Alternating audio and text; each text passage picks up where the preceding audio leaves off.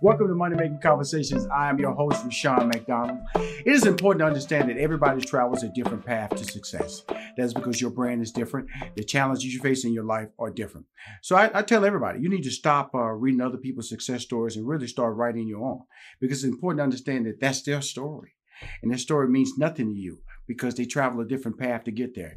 But I want you to be motivated by their success because their stories can offer you direction and also a plan. But it has to be your plan. In order to get there, it has to be through your committed effort and, again, your planning. My next guest is a planner, an activist. She's a lot of things, but more importantly, Lurie Daniel Favors is on my show. Lurie Daniel Favors is an activist, radio host, author, and attorney with a long-standing commitment to racial and social justice. She currently serves as an interim executive director at the Center for Law and Social Justice. There's a lot going on today, y'all, from politics to economics to social, civil unrest on both sides, I like to believe. Attorney Favors is on my show to talk about it and the upcoming inauguration. Please welcome to Money Making Conversation, Lurie Daniel Favors. Did I get it out correctly, Lurie? You did, sir. You did indeed. And thank you so much for having me. It's an honor to be here. Well, first of all, knowing your schedule, knowing your background, let's get into your background, because I always like to tell people, you are a radio host, so a lot of times with Sirius XM, your voice is heard there. What direction do you want to take your career or your brand? It's interesting. I remember when I was a little girl, I actually wanted to be a doctor. I had no interest in the law whatsoever.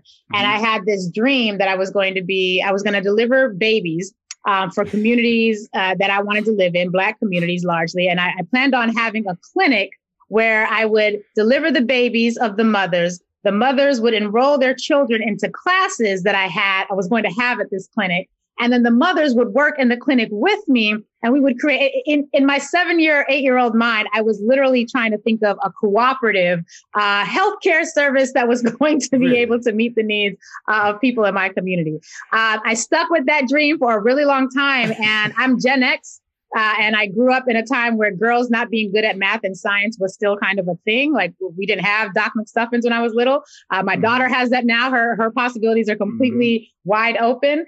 And as a result of that, I did not get along well with math or science. And so I realized that the doctoring field was probably not going to be where I ended up staying in the medical community.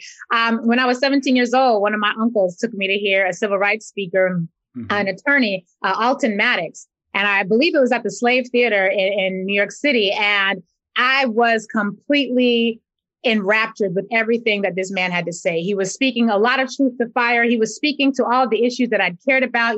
My parents raised me to be very engaged with what was happening in our community. Loving Black people proactively was really a part of my education as a child.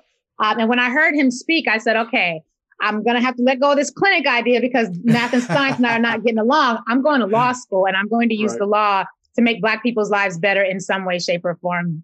And that's sort of the track and the trajectory that I've been on ever since. I've been engaged in community activism since my days in college. My friends and I put together an organization that, decades later is still in existence. And as far as where I want my career to go, I definitely see it on that path, using my passion, using my training as an attorney, and as someone who has an expertise in racial justice to really create an environment and an opportunity to where we are setting our own tables. We are able to bring our own chairs, prepare our own food, and then we can invite other people to our table instead of needing to constantly feel as though we have to be invited to someone else's. So that's, I don't know what that means in terms of next moves I would make politically or professionally, but that's certainly the trajectory I see myself on. Well, first of all, my degree is in mathematics. So, just let you know that. Don't beat me up. And my minor is very similar to yours in sociology because I have a strong emphasis in African-American studies. Yeah. And I tell everybody, if I had to do it all over again, I would have minored in sociology because African-American studies changed my life. Because I realized what was school is really a farce because they don't teach you or tell you the true reality. And that's why Confederate flags are cool in the South. Because if they actually did the proper education and showed the Jim Crow processes and how Blacks really contributed to this world, then white people would be ashamed to hang those flags in the South. How did African-American studies have an impact on your life?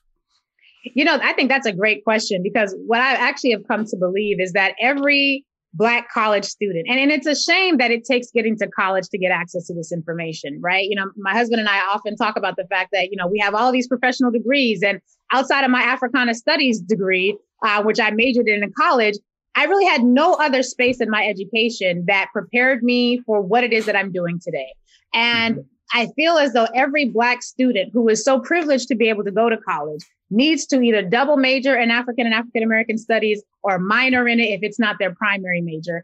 And I think it's important because we don't just need political scientists. We need political scientists who know how to take the wisdom of one of the best political scientists, Marcus Garvey, and fuse them with what our issues are today. We don't just need entrepreneurs. We need entrepreneurs who can tap into the genius that Booker T. Washington did have. I know that, you know, there's some controversy there, but he was on to something.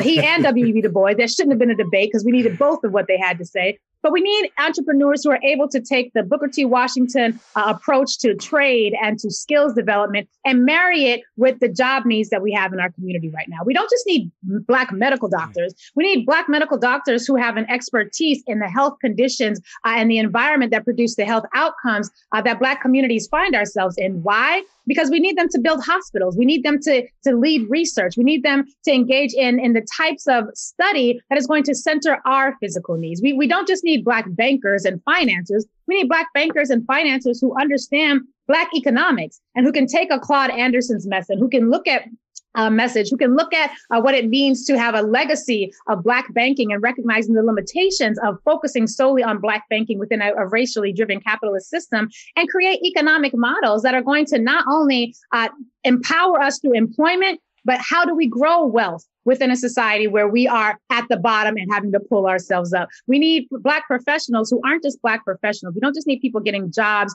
and great paychecks. We need them to have the knowledge that is going to be necessary to create solutions so that our community can get the benefit. And so I would encourage every parent, if you have children who are looking to go into college, whether they're going to a HBCU or a PWI, majoring in Africana Studies is one of the best things they can do, even if it's a double major, even if it's a minor, quite frankly, because we don't have, as you said, any spaces where we're able to learn this history. And when you don't know who you are, and Marcus Garvey tells us, the people who are without knowledge of their history, without knowledge of their past, their culture, their origins, are like trees with no roots. And we do not have the luxury of having Black excellence and intellectual prowess that is not grounded in that history so that they're producing the solutions that our people can benefit from. Well, here's the beauty of conversation we're about to have, because of being in, I minored in sociology. You majored in, you got the degree, BA in African and African American Studies. Your minors in Spanish language. I must admit, I'm very limited in that conversation. So we won't even go there. We won't go there. We'll go there. Even though I grew up in Houston, Texas. Now, Booker T. Washington, because you brought him up. I wasn't going to bring him up in this conversation because he's renowned in the Black community. But when you hear his story, he felt that Black people should be subservient, in my tone and my learnings, to white people. Because white people, they can get great maids, they're great mechanics, and that's what W.E.B. Du Bois had issues with him, because he felt that, sure, you're educating African Americans or Black people or Negroes at the time, but you're telling them that's all they could do. What W.E.B. Du Bois was saying, we should be able to do anything, in conversation. Am I right in that assessment in comparison? You learned it your way, I learned it my way. But Booker T. Washington really, in some ways, was a disappointment, even though he had the voices of all the right white people, the rich ones, the Rockefellers. They all went to him for information. And so when he told them this is what Black people can do, in some ways, it created an image of we weren't unlimited in our opportunities. We were limited in our opportunities based on his conversations. So I think that what you raise is a really good point. And I love the juxtaposition between Du Bois and Booker T. Washington. And I think it's important that we recognize that a lot of times in history, you have these massive debates between these giants of our history. Right. And if you're able to pull back a bit and bring yourself back from the forest, from the trees to look at the individual tree, to look at the whole forest, what we see is often there are truths in every single one of their arguments, many of them, right? For Booker T. Washington, advocating the routes to trades, advocating the use of our hands, manual labor. For him, I think what he was saying is that even if we take this college route, even if we get our students into college, and at that time, Carter G. Woodson tells us a lot about the early era of educating Black people in this country. And Carter G. Woodson, in his book, The Miseducation of the Negro, he talks a lot about the fact that you've got Black people in school who are learning Latin. They're learning Greek history. Mm-hmm. They're becoming professors of, the great Romance languages, things of that nature. And yet the peanut farmer, who is an immigrant who cannot speak English, can come to this country, having just got here last month, open up a peanut cart, and will become rich by selling to those of us Black people who are off in colleges learning the trades and learning the great Romance languages. And I think what we find that kind of brings each of those three men and their bodies of thought together is the idea that, yes, we need people who are able to go off into the humanities and to study what it means to engage in philosophy. But if the philosophy is Western philosophy, right, and if the philosophy is harmfully exclusionary to Black interests and to the Black existence, then that philosophy and Black people majoring in that type of philosophy for their academic study does us a disservice. I think that when we're looking at where we're at right now today, I have a very good friend of mine who's a phenomenal, brilliant guy, finance. And, he's done a lot of work in the finance industry. He's a VP at one of the big banks. And, my husband and I, we were at lunch with a friend of ours and he's there and we're introducing them and realizing they work at the same bank. Both of them are VPs at the same bank. And we're like, oh, well, you guys must already know each other. You're both at the same. And they didn't know each other. And one of them laughs and says, we might all be Black and we might all be bankers, but too many Black people gathered at the water cooler makes a lot of our white colleagues nervous. And, we laughed it off and it was like, ha, ha, ha. But later on, it struck me that we have these two examples of brilliant Black men who have done everything that we have asked of them. They've gone on to school. They've got successful jobs. They're making their way, making good money, donating to the community. And yet, even with being masters in their profession, they were limited in their ability to even bring their requisite areas of expertise together to build something that our community could benefit from. And right now we're in an area and an environment where you have the numbers of our people who are in the criminal justice system or criminal justice involved as compared to college students are comparable. Right now we have a reality where most of us who are Black professionals who are employed in white institutions and white-owned spaces, we're often the last hired, which means that whenever rounds of reductions in force come about, we're often the first fired. We are in an environment where we have to sue corporate entities to hire enough of us, and we have to hold over these corporate entities the threat that by not hiring us and not having diverse workspaces, they will then have to face some sort of accusations of discrimination. If we are talking about an economy that is largely based on Black students mastering the skills of whiteness, that Latin, that Greek, learning how to present in a way that's going to make our teachers believe in us and not fear us by the time we transition from third grade to fourth grade, that year in between where a lot of Black boys go from being cute little Tyrone to, oh my gosh, Tyrone is making me nervous. You're so big and aggressive. Maybe you should be in special ed, right? We have an environment where our economic success models require Black children to master white knowledge and present it in a way that is acceptable to white people so that we make them comfortable enough that they will then hire us, give us entree into their economics pathways to success.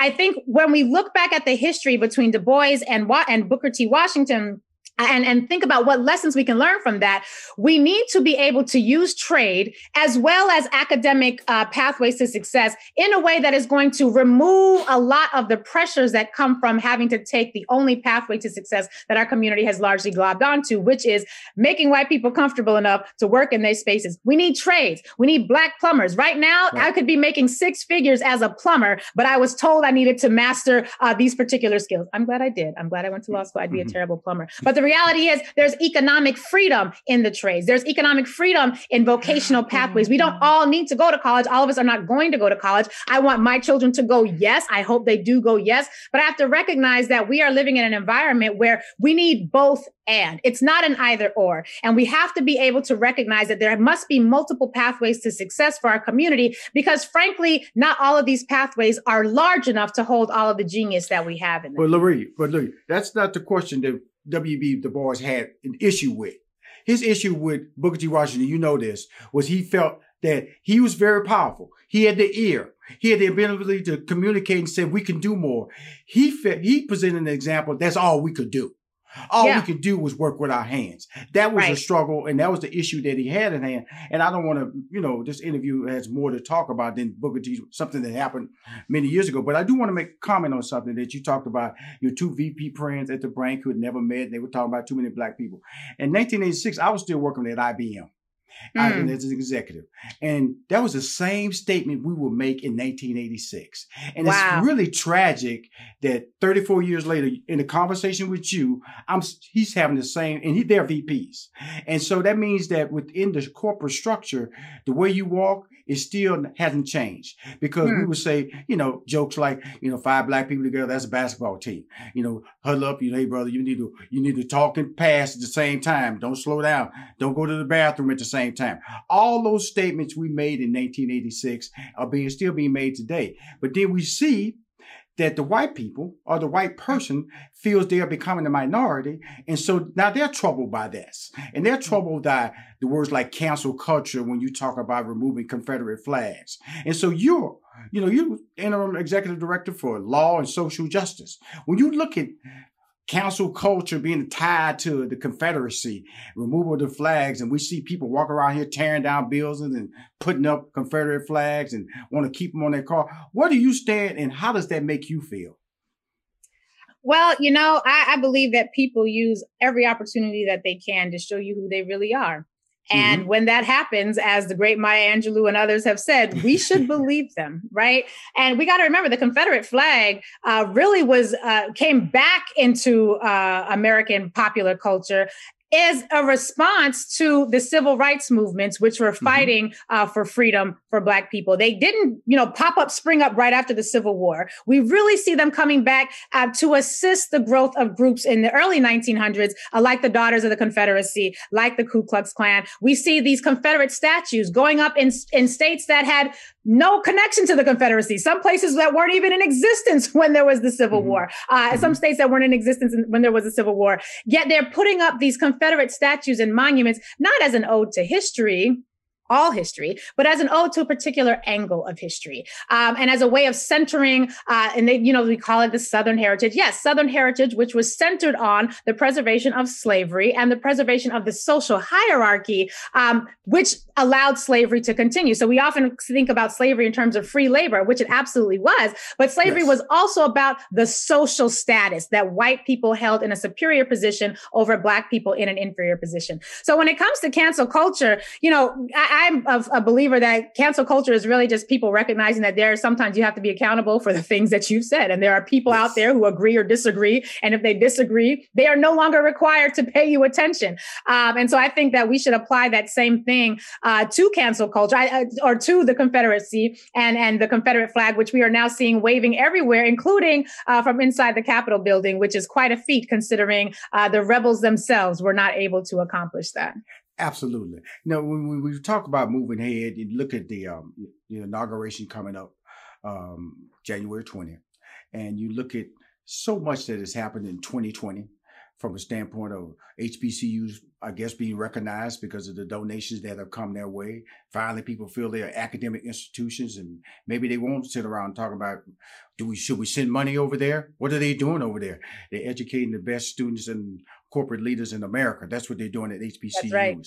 Now, when I talk about the inauguration, and you know where I'm going to is Kamala Harris and her role. You're an African-American female. How do you put all this in perspective, Ms. Daniel Favors?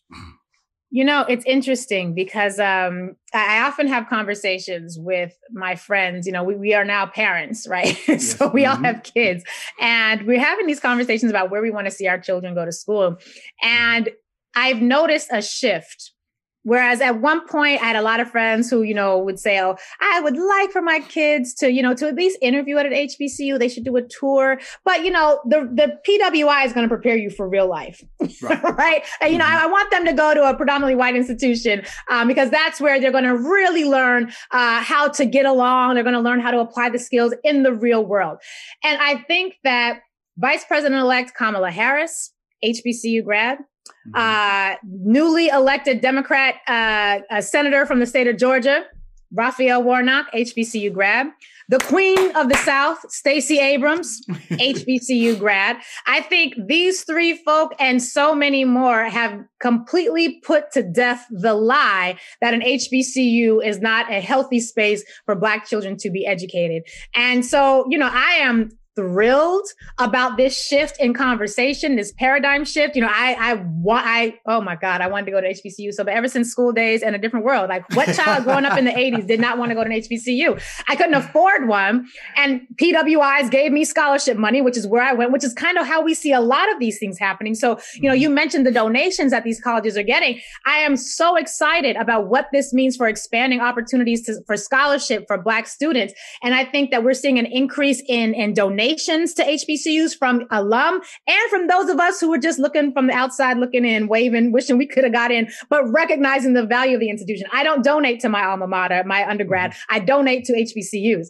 And so I think that we are seeing a real shift in understanding about the importance of centering ourselves, centering our discourse. And, even our conversation earlier about Du Bois versus Washington, there's so much excellence, and we have to have a critical eye towards how we're moving and informed by history. So we can look back and say, I understand what the elder was doing. The elder was wrong in this particular instance, but here's the nugget I can take out of what he or she was advocating for. And here's how we can plant that seed and water it differently and nurture it differently and produce a different kind of tree. And I think that what we're seeing right now, I believe firmly in the principle of Sankofa, which is a West African principle that says it really speaks to the point of the need for our history being centered and revered because it informs our present and it lays the pathways for us going forward. And the paradigm shift that we are having right now is grounded on a recognition that our past is our present. What we saw happening in Washington, D.C.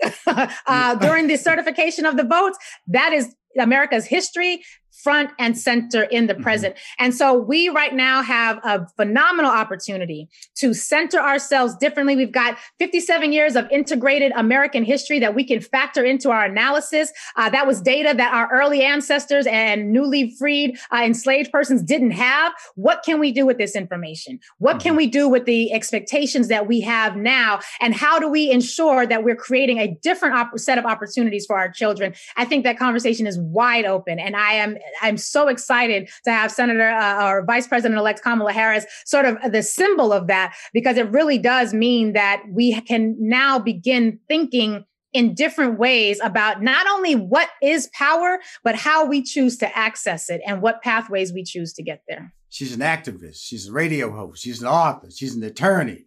The great thing about when I look at your platform, first of all, I love you to death. I'm a fan. Okay. Thank you. Your animation, your animated behave tone.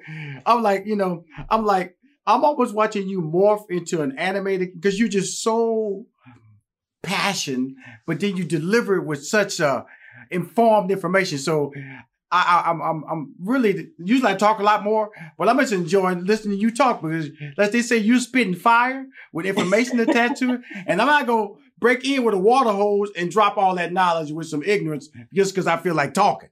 You're a special young lady. I'm glad. I hope you consider coming back on the show because I'm trying to create a voice for HBCU. I'm trying to create a voice for Black people, a platform where they can come and speak and realize that you are a star. Not so much that, that the Denzel Washington star, you are the new stars, the people who the people who are moving information, the people who are moving values. That's why it was really fun to have a really soft debate with you about Booker T. Washington, W.B. Du Bois.